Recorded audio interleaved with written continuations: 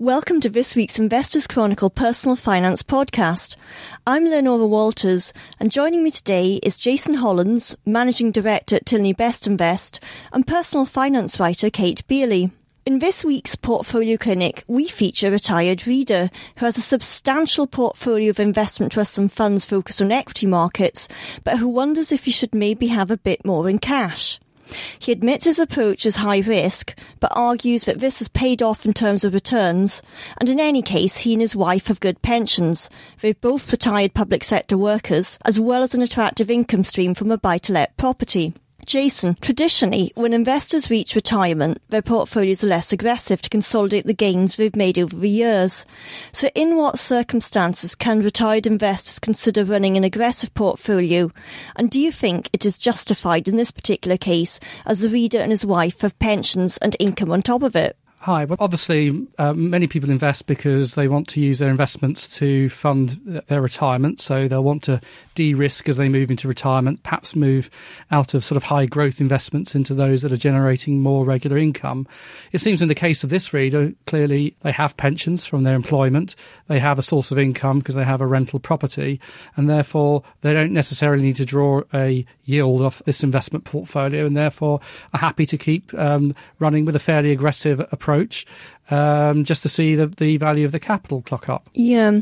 What would be examples of circumstances where retired investors should avoid having a more aggressive portfolio? Well, I think, for example, if they know that they will need to use that capital for a particular purpose within a short space of time, within maybe 5 to 10 years, clearly, if you have a 100% equity portfolio that's maybe quite exposed to more racy areas of the market, you don't want to find that there's a big market sell-off, or we're going to a bear market, and the value of the capital suddenly whittles away below a level that's needed perhaps to pay off a mortgage, for example. Mm-hmm. So that might be one such example of where they actually need to take risk off the table. I think one of the bigger risks is actually that traditional logic was that the closer you got to retirement, the more you de-risked ahead of retirement, because you would then use that sum of money to purchase an annuity. But obviously a lot of people are not doing that these days. They continue to be invested, and actually there's a bigger risk that many people take too much out of equities too soon, and therefore the portfolio won't keep growing ahead of inflation to see them through their retirement. So there are risks both ways. Okay.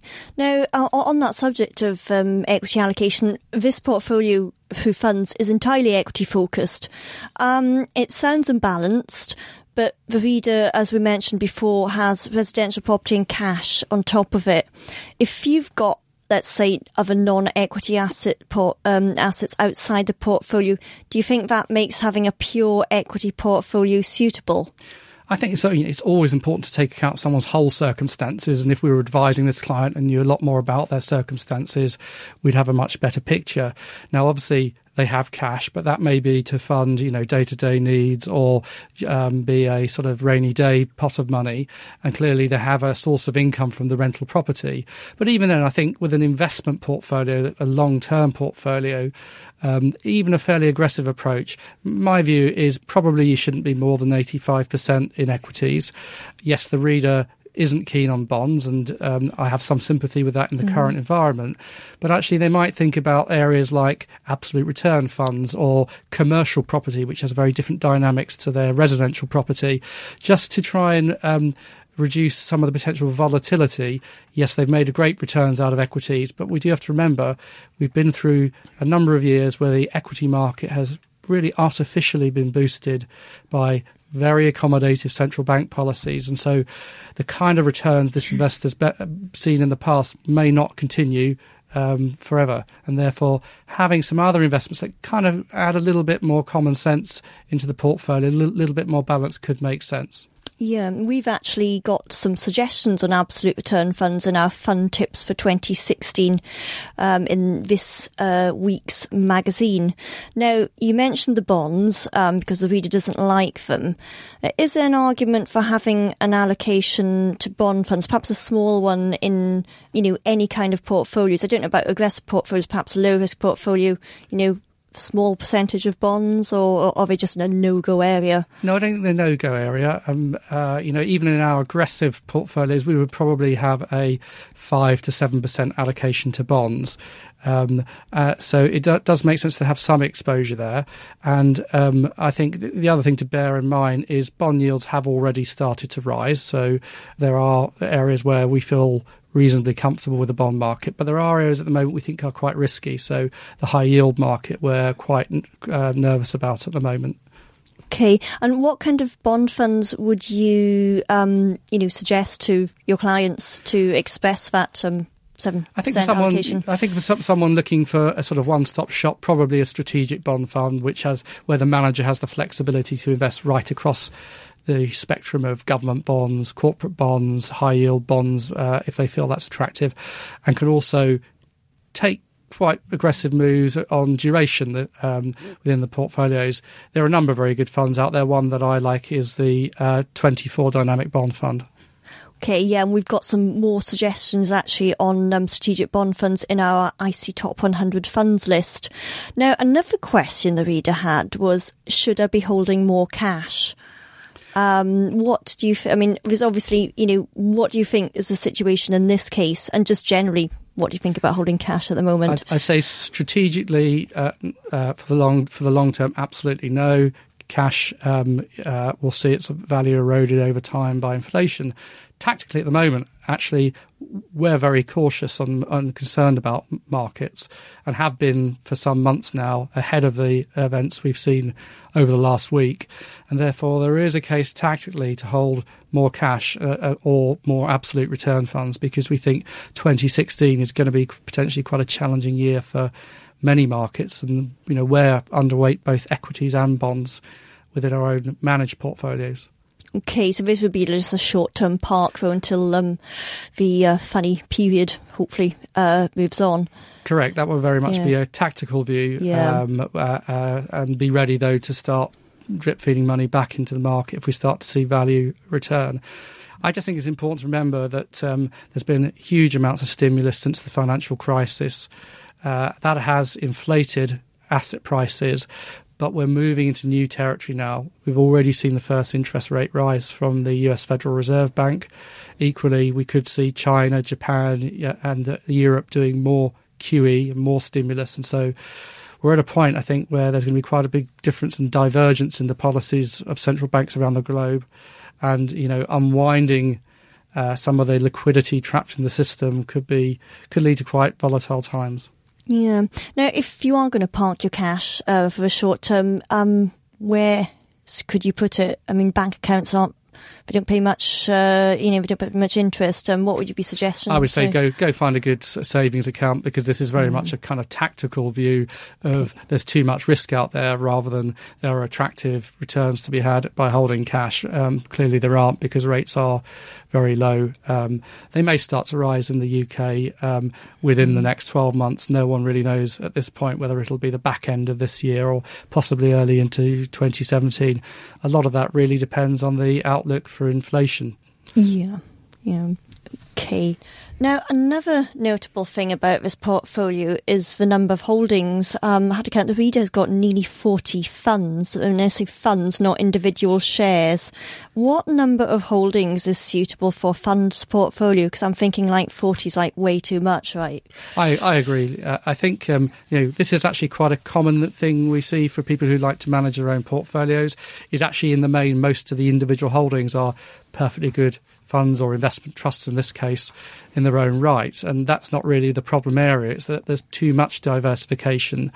And I think bear in mind, each one of these funds or investment trusts may have anywhere between 30 and 200 holdings, so that's a lot of diversification, and actually it just becomes, I think, potentially unmanageable keeping a really thorough eye on all of those holdings. Now, there isn't a magic answer to this, but I would say if you look at a professional discretionary investment manager or a fund-of-fund manager, when we manage these portfolios for clients or we manage a fund of funds, we'll probably have no more than 20 individual funds within a portfolio. And I think that's, to me, feels about the right number at the top end. And a really good discipline comes with that. So I think the trouble is for many DIY investors, it gets to the time of year when they're thinking about perhaps funding an ISA or putting some money in a pension. They're, reading their IC and they're seeing some interesting fund ideas or tips or whatever looks attractive at the moment. And there becomes a natural tendency to add yet another holding. And the problem is, over time, you don't end up with a portfolio that's working together and an overall strategy. You end up with a museum of yesterday's best ideas. And so a really good discipline is, if you say 20 is the number, when you see a new idea, it forces you to look at all those holdings you've got and say, which one of these should come out of the portfolio? Do I believe the new idea is better than something that's already in there? And if the answer is no, then actually you should be topping up some of your existing holdings. And as you're topping up your existing holdings, that should really be based on, which parts of the market look attractive at the moment, but also where am I underweight? Where, do I need a bit more property, or do I need more Japanese equities, for example? And that's where I'll focus for this year's ISA allowance or pension allowance. And in fact, we're dealing with that, aren't we, in next week's issue? So we'll touch on that a bit more, about the ways that you might want to look at your portfolio and judge whether it's got the right kind of balance and that kind of thing. Yeah, that'll be coming up in issue of the 15th of January. So, but some really useful points there. So thank you, Jason. Now, the first few days of equity trading in 2016 have kicked off with a lot of volatility in markets triggered by a plunge in China. So Kate's been looking at what's going on and what it means for investors. Kate, first of all, why did Chinese markets tank? Things were very dramatic in China on the first few days of trading, and indices, all of the domestic indices basically plummeted, which has spread to kind of contagion throughout the rest of the world. But there were a few factors, the main ones being that the government released some very weak, or weaker than hoped for, manufacturing data, which kind of spooked everyone because there's this ongoing fear that Chinese growth is slowing, and what does that mean for the rest of the world? And also there was a ban on stock sales by larger investors, which had been put in, and the last Chinese crash was due to end. And the Chinese domestic market is made up predominantly of retail investors. So all of these retail investors were suddenly piling out before the kind of large institutional investors. So that sent all of these markets down. And the different thing about this crash was, for the first time, we had these circuit breakers, which are designed to limit volatility by halting trading when the market falls by more than 5% for 15 minutes, and then for the whole day if the market falls by more than 7%. And that was quite dramatic as well, because this kind of came in, and then when the market fell by 5, everyone started panicking it was going to fall by 7, so all piled out. And so we had a lot of stock suspensions at the beginning of the week. In the middle of the week, kind of things picked up slightly, but then tanked again on Thursday when the government allowed the yuan to fall quite dramatically, which surprised investors. People are very worried about what's happening with the currency. So again, we had a big plummet, and the government's kind of been repeatedly stepping in, trying to prop up markets, which actually seems to be kind of spooking people even more. Since last year, people have been a bit worried about this kind of vaguely erratic policy towards markets and whether it's working. And right now we've just got markets kind of unbelievably volatile, up and down every day. Okay. Now, I think what's probably more relevant for UK investors, what's happening to China and Asia funds? Well, I mean, it's interesting, and for UK investors, that they do need to consider that there's a difference actually between what you read about, which is mainly the domestic markets, the Shanghai and Shenzhen composites and CSI 300, which are the onshore markets made up of A shares.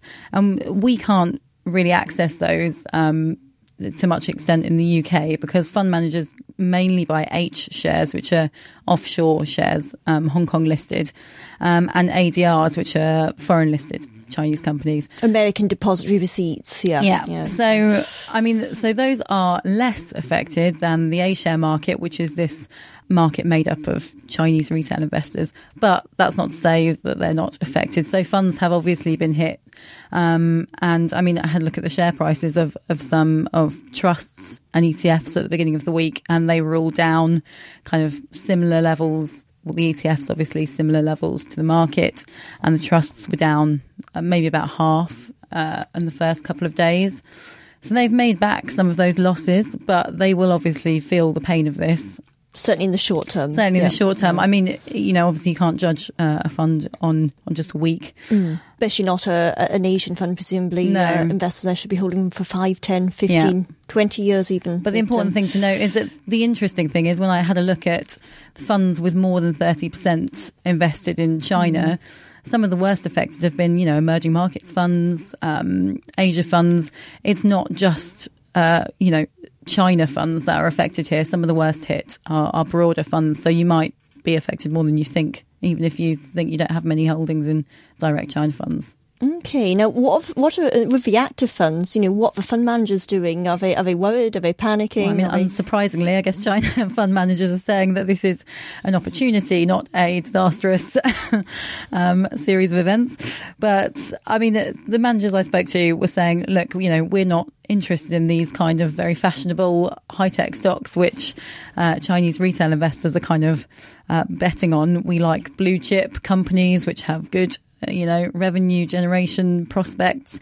And actually they're saying, look, these stocks are looking really cheap and we're buying more. And a couple pointed out some ADRs, which are American listed stocks. So things like Alibaba and Baidu, which fell really dramatically last August, for example, in the last crash, and then got really cheap and some managers bought back in and then they, soared after that. So managers are saying this is a good time to buy. Bargain basement. Exactly. Okay. But whether that's how George Soros isn't though, is he? Yeah. Jason, what do you think this means for, UK investors, and what do you think UK investors should be doing with their China and Asia funds? Sure. I mean, as Kate said, there are certainly some technical factors here, but I think our concern with this is contagion into other developed markets. It's important to remember that, that these Chinese local exchanges, as Kate said, are not that accessible directly to UK retail investors. But I think there is a bigger concern that's been building over some time about the pace of China's economic slowdown and whether or not it's heading for a hard landing. And I think many investors have underestimated that risk. China has been through a debt-fueled economic expansion. It's heavily invested in infrastructure. It's changing its model. That is decreasing demand for industrial commodities in particular. And China really has been the engine of world growth since the financial crisis, but fueled by this mirage of debt. And I think there's a real worry that China's capital reserves are fast being depleted, that its manipulation of its economy is becoming very apparent. So I think, many people thought, well, China, it's communist, but it's really capitalist economically. Well, actually, it's abundantly clear it is not a free market capitalist economy. It is the state keeps stepping in and manipulating its stock markets, manipulating its property markets. It's propped up failing businesses through dragooning local authorities to issue more debt. And that has meant that the Chinese economy has excess capacity that could potentially flood the globe. And I think the biggest worry that many investors have is if we see further marked devaluation of China's currency, will that export a tidal wave of deflation around the globe, dumping cheap Chinese exports around the globe to try and kickstart its economy. That would have very alarming consequences right across the globe and would probably result in responses from other central banks. We already mentioned earlier the Eurozone could well do more QE. Japan could well do more QE. And I think these sort of currency wars that could stem from China allowing the yuan to devalue more would be potentially very dangerous. Okay. I mean, if UK investors have got China and Asia funds in their portfolio, should they sit on them? Should they dump them? Should they buy more like the fund managers are doing? It comes down to what's your time horizon. Now, look, a lot of asset markets have been severely inflated since the global financial crisis, especially the US equity market in our view, but UK shares do not look that cheap. The one thing you can say is on many metrics, emerging markets and Asia's look cheap. But many people were saying that a year ago and 2 years ago. And of course, a market can look artificially cheap and prove a value trap if actually earnings expectations prove wrong because the situation worsens. So I think one needs to be a little bit careful. It could be the case that emerging markets bottom out during this year. I don't think we're there yet. And could, by the latter half of the year, turn out to have been a opportunity. But I would be very nervous about piling in aggressively at this point in time, as I think there could be a lot worse news to come. And therefore, anyone who wants to build a long-term position, my view would be that they should gradually drip feed some money across the year over a period of months, but be very careful from assuming just because a market's had a sell-off, it's therefore a buy, because I think the earnings could come under further pressure in some of these markets. Okay. Now, on a slightly more positive note, in this week's issue, we've set out some suggestions for good areas and funds to put your money into in 2016. Two of the areas we picked out were Japan and Europe. Okay, you did the research into these areas. Why are Japan and Europe a good bet for investors to invest in 2016? Well, I think notably it's been harder to choose any areas which you can feel very comfortable about. And one way to do that at the moment is to look for the kind of regions where you've got some kind of central banking stimulus or something to, kind of boost markets in that sense. And Japan and Europe, you've also got quite a good narrative of recovery, reform. So in Japan, ever since the election of Prime Minister Shinzo Abe, we've had this big reform package, which is ongoing. These 3 arrows. So the first, all about devaluation and fiscal stimulus, and now he's kind of turning his attention to corporate governance. So there's quite a strong kind of narrative there, which quite a lot of people have faith in, and it does look like that's starting to work. And it's also been cheaper since the last kind of China crash affected Asian equities. So better value for getting in, and, that potential of a market kind of propped up by some central banking stimulus. Similar idea in Europe. You've obviously got this ongoing recovery. And even if that does stall, which arguably it could, you've got more QE heading into Europe, which will kind of be a boost for European equities. Okay, Jason, what's your take on Europe and Japan as destinations for equity investors? Well, actually, it's almost identical view to the one that Kate's just talked through for the same reasons. I think Europe is our relatively favoured equity market. As I mentioned, we are quite cautious overall, but we would be leaning away from those markets that are likely to tighten monetary policy, definitely the US and to some extent the UK. And leaning towards those markets that still have very accommodative policies in place. So Eurozone definitely, but also I think that Japan would also be a market worth considering if you don't have meaningful exposure there at the moment. Okay, now we obviously flagged it as our tips for 2016, but we didn't mean that people should only invest in them for 12 months, e.g. in 2016, because equity is a long-term investment.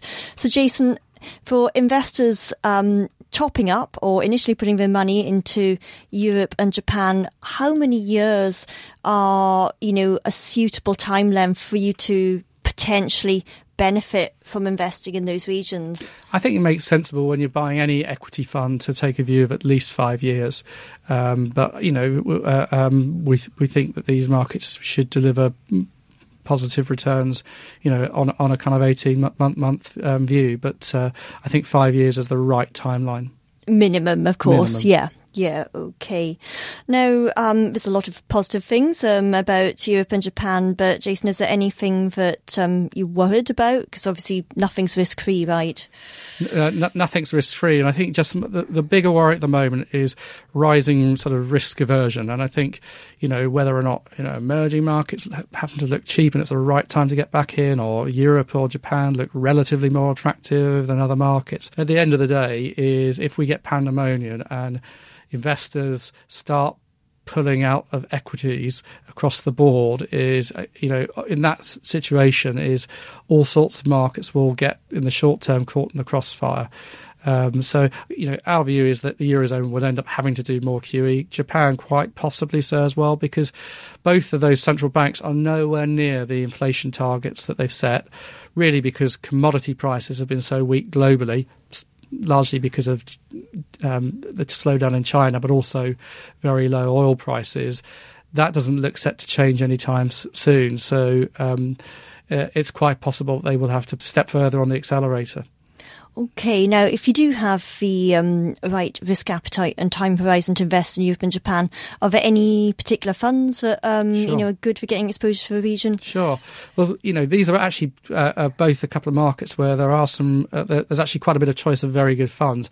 Ones I would perhaps suggest for investing in Europe as a sort of core fund, the Threadneedle European Select Fund is one that we've long supported. It tends to buy quality growth companies.